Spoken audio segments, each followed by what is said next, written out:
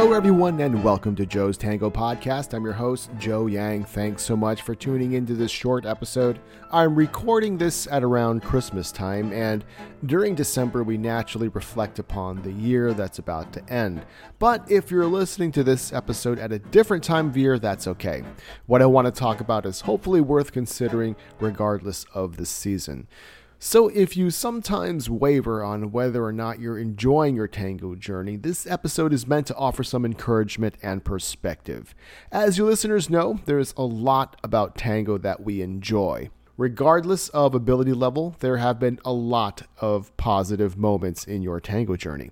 There's that feeling of accomplishment when you finally start understanding some sort of concept or step, or when you conquer some sort of personal challenge. And there are also memories of great dances you shared with friends. Tango makes us happy, and that's good. As we look forward to the new year, or just look forward in general, we should continue pursuing happiness through tango. Oftentimes, however, we get frustrated or discouraged with tango because we conflate happiness with pleasure. And we may be doing this without realizing it. I sure did for a while. So let's try to get these two concepts nailed down. Pleasure, as you know, is pretty simple.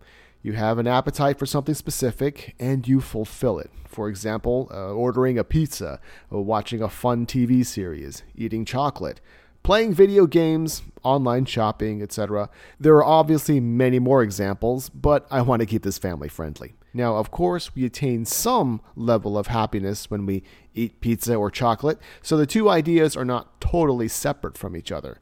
But we usually don't attain happiness the same way we attain pleasure.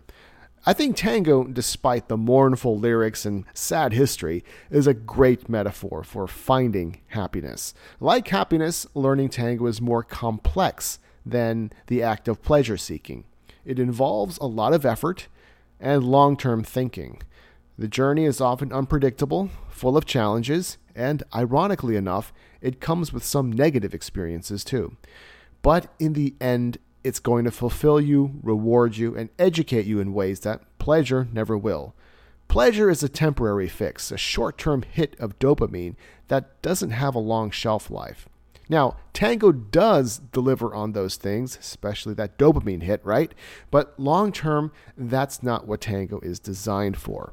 So let's reflect on what we've achieved so far and look forward to what we'll achieve in the coming months. And let's keep working at our tango. Yes, there will be moments of frustration and many instances of pleasure, but the pleasure is a side effect of something more important, which is the happiness. Okay, hope this makes sense, that it keeps our tango in perspective.